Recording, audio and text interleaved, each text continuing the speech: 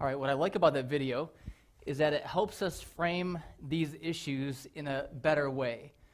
Oftentimes, I know that when I do something that I know God would not approve of, I view myself as an enemy to God. What Scripture describes, though, instead, is that sin is the enemy, and that God's desire is to redeem us and to save us from sin. Does this make sense? So what that video is describing is this epic story that sin and rebellion exist in the world and in the human heart, but that God has sent a Savior, Jesus, to save us from sin and to rescue us from those effects of sin. And the result of sin is separation from God, right? So it frames it in a little bit different light. And we may say it this way, that God loves the sinner, but hates the sin, right? That might be a better way to describe it. So I want us to keep that in mind today as we look at this passage. So in your Bibles, John chapter 2 is a really, really interesting snapshot into the life of Jesus. It's one of those things that if it were not in the Bible, you may not believe it, all right? This is a situation in which Jesus finds himself at kind of a worship gathering. They're at the temple in Jerusalem. And Jesus, while this is all going on, while people are there worshiping God, he takes the time to fashion a whip out of leather. And today is the day of props, okay?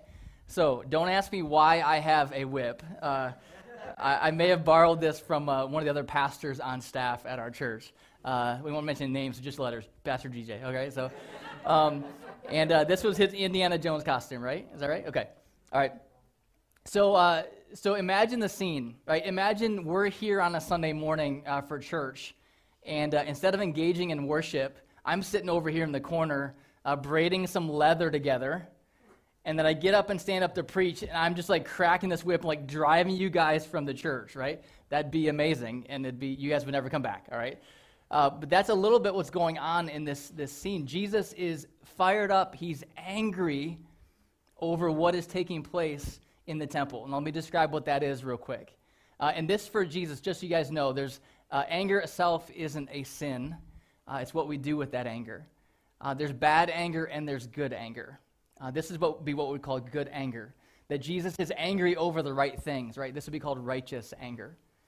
So Jesus is angry because there's money changing going on at the temple. He's angry because people are taking advantage of other people. So if you were a Jew in this time, the first century, once a year you'd come to Jerusalem for what's called Passover, and you'd bring an animal sacrifice as your way of closing the distance between you and God. That animal would symbolically take the place of your punishment for your sins. So people would travel to Jerusalem from all over the place, and they would either bring a sacrifice with them, or if they couldn't bring it with them, they would exchange money, the Roman coin for the Jewish coin, and they would purchase an animal there at the temple for worship. Make sense? All right? So that's what they would do. But over time, what maybe started out as a good thing began to be abused, and those who were there changing money and selling animals for sacrifice began to take advantage of the situation. So maybe in the exchange of money, they would charge a surcharge, and they would make profit off of that. Or maybe in the purchase of an animal, they would upcharge. The best example I can think of is when you go to a Tigers game and you go to buy a $5 Little Caesars pizza. How much is that pizza? Yeah, $500. Yes. Yes. That's the only thing that I can think of to basically help us understand what's going on in the context. Make sense? They know that they have a captive audience. You're there to make a sacrifice at the temple. So they begin taking advantage of this, and they begin making a profit off the people who are coming to worship God. Jesus is so furious about this. He's furious about this because they're coming there to worship God, and there's people who are putting obstacles in their way of their relationship and their worship of God. Make sense? It makes me think about what would Jesus be fired up about today, right? What are the things that go on today that keep people from worshiping God? And I don't have that list, but I think it's an interesting question to think about. So how I want to frame the message today is with three different object lessons. The first object lesson is the whip, all right? The Pastor GJ Indiana/Michigan Jones whip. What I want you to remember is this. The whip represents the fact that we should get angry over sin. That we should be angry about the things that keep us from God. That our relationship with God is the best place to be. And that we should be angry over the things that keep us from God. Make sense? Make sense? So the way that the Bible describes us as human beings is that we were all created with this propensity to worship. I don't just mean singing songs, but we all will worship something. We'll either worship ourselves, we'll worship other people, or we'll worship God, right? So the challenge isn't that we need to stop worshiping things. The challenge is, what is our focus of our worship, right? So we're going to talk about sin. And definition of sin is anything that is against God's will. Just get that out of the gate. But oftentimes when we worship other things, that is sin right there, when we're worshiping something other than God. Author John Mark Comer said, we can't just stop worshiping any more than we can stop breathing. So we will all worship something, either ourselves, our feelings, our own pleasures, or we will worship God. David Foster Wallace said, in the day-to-day trenches of adult life, there's actually no such thing as atheism. There's no such thing as not worshiping. Everybody worships. The only choice we get is what to worship. When he says there's no such thing as atheism, what he means is that atheism is simply we're choosing to put ourselves in that place of God. So the goal isn't to stop worshiping. The goal is to ask ourselves, what is the object of our worship? Or what are we placing as God? Author Tim Keller said, if anything becomes more fundamental than God to your happiness, meaning, life, and identity, then that is what we'd call an idol or something that you're worshiping. The human heart is indeed a factory that mass produces idols. So let me give you an example of seeing that at work in my own life. My wife and I, we've been involved in a home renovation project the last couple months, like everybody else on the planet, apparently. But we've been working on our basement, and part of that has been doing a lot of painting. And so one day I was pouring some paint from the paint bucket into a paint tray. And you know, you have that moment when you finish pouring the paint, and then you set the paint bucket down. You got to get the paintbrush real quick to wipe off the edge so it doesn't drip on the floor. So that was going on, and Raylyn saw that I needed some help. So I was going to set the paint bucket down, and she was going to hand me the paintbrush, but I wasn't quite ready for it. And so in the midst of that, she's handing at me, trying to help out. I set the paint bucket down on the paint tray, and it just like launched paint everywhere, all right?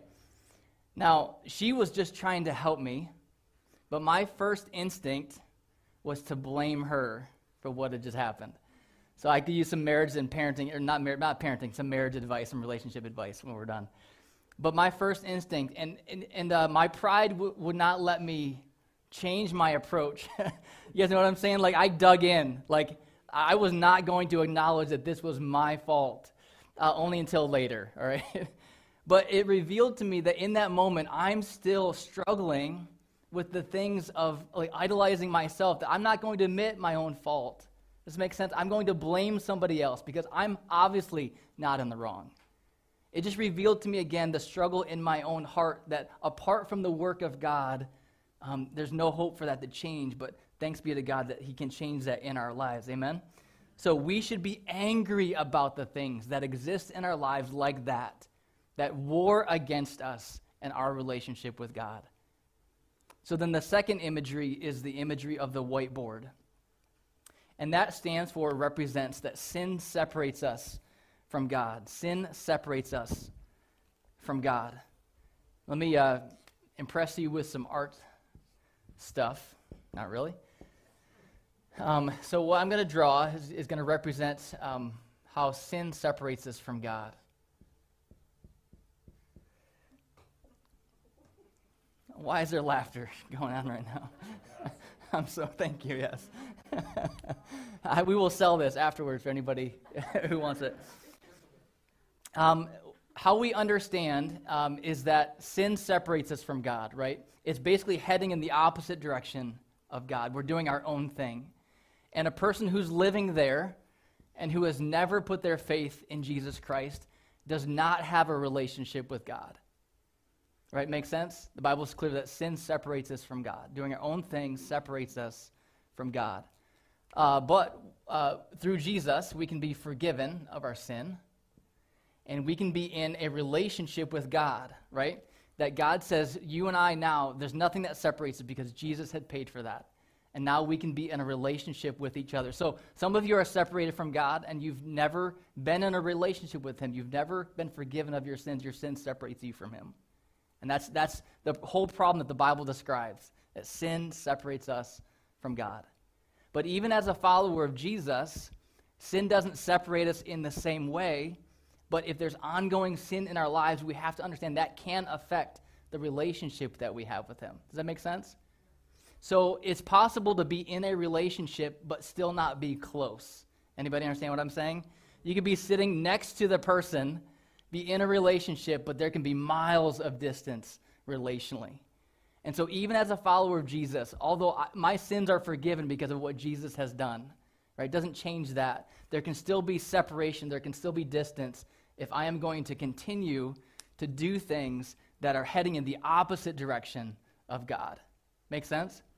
I came across this quote a few months ago. This was super challenging by a Roman Catholic cardinal. He said that don't deceive people with the word mercy.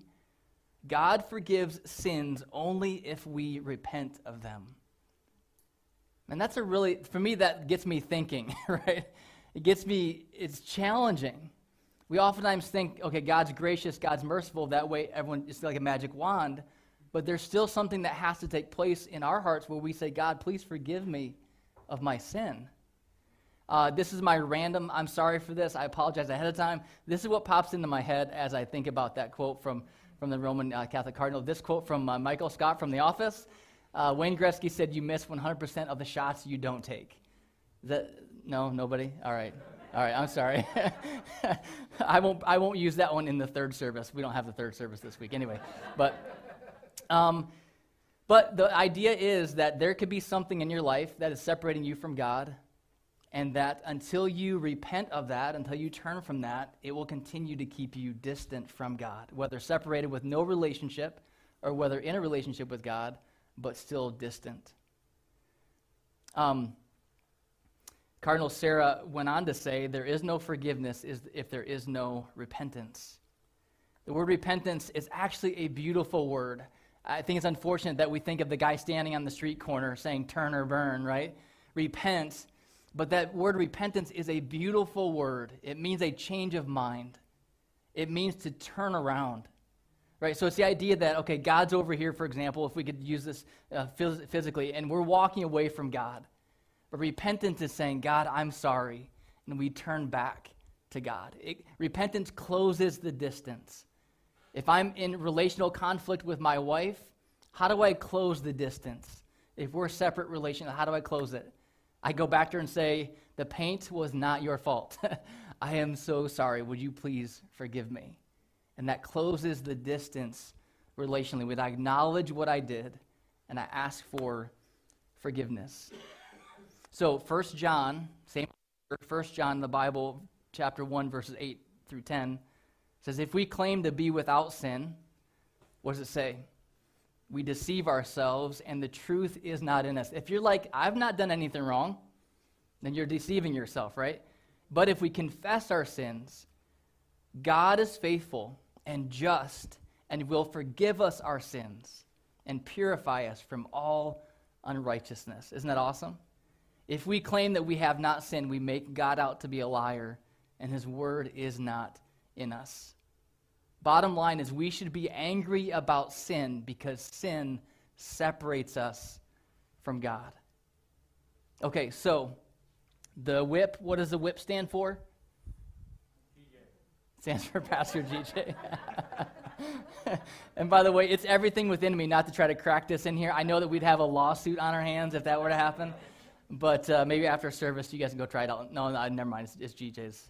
Yeah, you have to sign a liability waiver. Wow.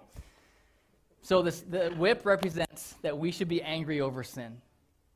The whiteboard represents what? That sin separates us from God. And then the last and the third image is the image of the waste barrel. The waste barrel. They all had to start with W, so it couldn't just be the barrel. It had to be the waste barrel. All right. So the waste barrel represents and stands for the fact that it is time to get rid of whatever keeps you from God. Trust me, it's not worth it. It's not worth it. Whatever you're holding on to that might be keeping you from closeness with God is not worth it. I'm so thankful that Jesus wasn't passive in this story. Jesus could have seen what was going on and just said, oh well, right? Boys will be boys. They will do what they will do. I'm glad that he wasn't passive, but he was active, and he rooted out that sin. Here's a question for us. I think this is a powerful, challenging question. But if Jesus were to pick up a whip and bring it into your life, what would he drive out? If Jesus were to come into your life and drive out some things that shouldn't be there, what would he drive out? What would he do? So here's what I want to challenge us to do with 3 different things, kind of some practical stuff right now. I want to challenge you to accurately define sin. Accurately define sin. We're very good at rationalizing. I'm sure the people in John chapter 2 were making rationalizations saying, hey, we're helping people, right? They're coming to worship God. We're just trying to help them. But they had begun to worship possessions and money instead of God. So how do we define sin? In 2021, the most popular question to ask, and when we're trying to evaluate moral right and wrong, is number 1, how do I feel? How does it make me feel? And the second question we try to ask is it hurting anybody? Let me ask you a question. Is that the right way to define right and wrong? We're missing a question, aren't we? The question is, what does God say? Right? That's the question. When we're asking the question, is it hurting anybody, we're putting ourselves in the place of God and assuming that we know all the different ways that something's going to help or hurt somebody. We don't know that. We're assuming that we are the center and the focal point, but God is the center and the focal point. The definition of sin is not how we define it, but it's how God defines it. We're asking the wrong question when we ask, is it hurting anyone? The question should be, what does God say? So accurately define sin. Number 2, I want to challenge you to acknowledge the enemy or acknowledge the conflict that you're in. As Cam talked about with this idea of battling, if you don't know what you're fighting, there's a pretty good chance you're not going to win the battle. For months at the home we lived in Indiana, we had what I thought was a mole problem. You guys know there's actually something else called a vole? Did you guys know that? I didn't know that either. But unless you know what you're battling, what you're fighting against, you're not going to be very successful in defeating that. So what is there specifically in your life that is holding you back, that is keeping you from a close relationship with God? In this devotional by author Levi Lusko, it's called Take Back Your Life. This was super helpful to me in 2020 as a way to stay focused on God. But in here he describes that this character and the things that he doesn't want to do, he describes it as evil Levi. Instead of just Levi, that's evil Levi, and he doesn't want anything to do with evil Levi. That's a tongue twister. But what is it for you? What is it? What are you battling in your life? For some of you, you may be battling to stay sexually pure. For some of you, you battle worry and anxiety and fear. For others, you battle the struggle for money and possessions, or jealousy, or comparison, or fun, or pleasure. Maybe it's substances. Maybe your battle is against substances of some kind. Maybe you're just entertaining yourself. We're entertaining ourselves to death. What is it that's consuming you? And like I said, if Jesus were to pick up a whip and come into your life, what would he drive out? So then the third thing I want to encourage you to do is to identify that thing and then act like you're in a war. Act like you're in a battle against that. Jesus gives some pretty drastic information in Matthew chapter 5 and chapter 6. He said it's better for a person to lose their eye than to lose their entire body to hell. He basically says if your right eye causes you to sin, what does he say? You guys know the line. Gouge it out. I was going to say that'll preach, but How does that land with an audience?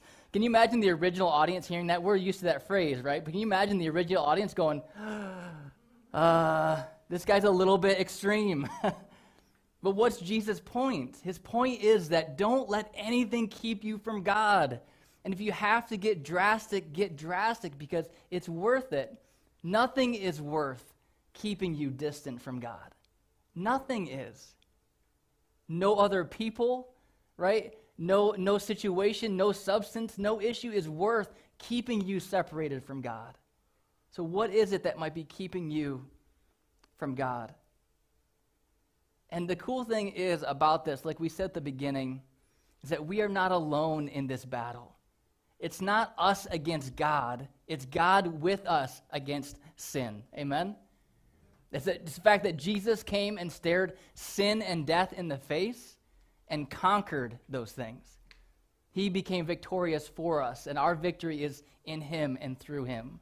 That we are forgiven of all of our sin, past, present, and future, because of what Jesus has done for us. Amen? So we fight in the power that he gives us and the victory that he gives us because of what he's done on the cross. 1 John chapter 2, verses 1 and 2 says, "My dear children, I write this to you so that you will not sin. But if anybody does sin, we have an advocate, the Father, with the Father, Jesus Christ, the righteous one. He is the atoning sacrifice," what does it say, "for our sins." So growing up, I grew up in the church. My dad was a pastor, and so I did all the church growing up things. And if you were in the church in the 80s and 90s, church bonfires and like youth group campfires were a thing. So you'd go to these like gatherings, and there'd be a speaker, there'd be a worship service, and they would challenge you, hey, if you have anything in your life that is keeping you from God, after the service, we're going to have a bonfire. We want you to bring that with you. And what would you do with it? You burn it. Yeah, you guys know. You burn it, right? So is that moment when you're wrestling with, okay, God, I know that there's some stuff, and God highlights some things. He points some things out. And what's powerful about those moments is you feel the Holy Spirit pushing you and challenging you. You feel nervous inside, and you're like fighting against it. Like, I don't want to give that up. I don't want to surrender that, whatever it is. Then finally, you say yes to God and say, God, I want to give this up. And you take that thing and you put it in the fire. You guys don't know how badly I wanted to have real open fire in this today. But it wouldn't be worth it. Service would be over like right away. But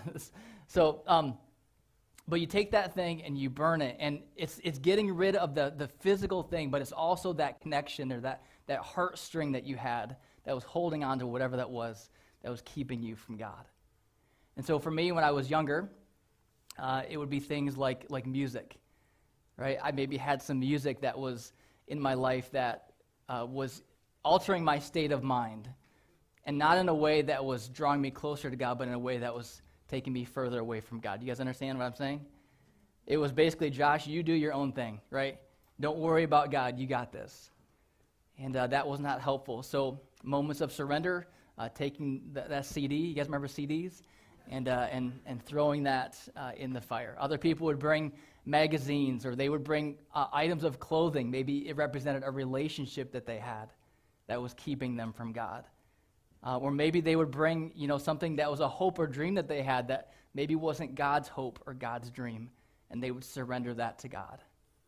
What I want you guys to do is, on your seat when you came in, or as you were walking in, somebody may have handed you a little card.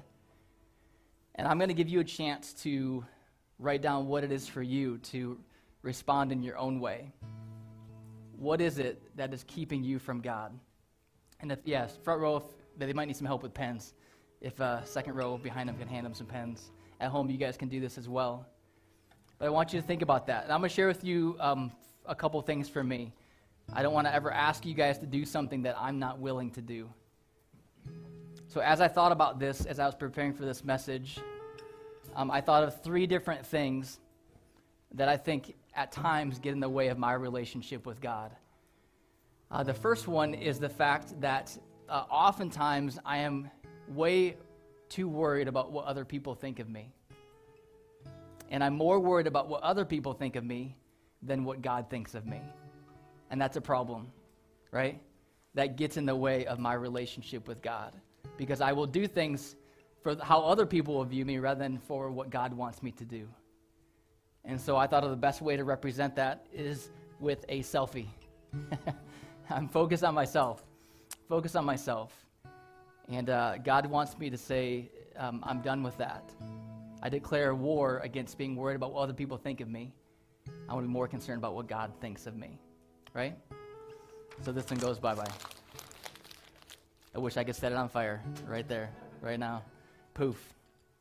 The other thing that I think holds me back from a vibrant relationship with God is I get too busy. I allow myself to take on too many tasks, do too many things, and I don't have time for God because he gets pushed out. I'm sure I'm the only one that ever does that. So I want to acknowledge today with my to-do list, right? My to-do list. Endless to-dos. I want to acknowledge that God needs to come first in my life before anything else. God, I want to put you first. And I want to declare war against being busy so I can have time with God. Then the third one for me was an unusual one, but there are times in my life, and I feel, I'm trying to think how to say this. I feel like it shouldn't be this way as a pastor, but pastors are people too, right? And so, man, I get so frustrated. There are times in my life when it comes to my relationship with God, sometimes I'm very apathetic in my relationship with God. Does that make sense? Where it's just like, I know that I should be spending time with God, reading my Bible, but You guys know what emoji goes along with that? Not the poop emoji. Somebody first service said poop emoji, although that works well for lots of things, all right? But it's the meh. I think a lot of people struggle with apathy, right? I just don't care. And I want us to confess that and say, God, I am sorry for my apathy. That my relationship with you should be the most important thing, and that's worth pursuing. So the way that I represent that is with my pillow. That's, not that I'm lazy. I do lots of things, but here's the thing. Am I passionately pursuing the things of God? That's the question. With my one life to live, am I giving it all for the things of God? Or am I using it for other things? So my apathy in my relationship with God, I want to declare war against that. So on this day, I'm writing down what I'm declaring war against. I'm asking you to evaluate and ask God to search you as well. What do you want him to do in your life? What is keeping you from him? What is keeping you from him? So let me pray for us. Heavenly Father, I pray that you're bringing to mind things right now, that you're convicting us of things right now, and that we would not fight you, God, but that we would willingly give these things up because you are helping us. God, help us to be in a close relationship with you. We don't want anything to keep us from you. God, thank you for helping us. In Jesus' name we pray. Amen. You guys can keep writing on that. When you're ready, you can stand and we'll sing together.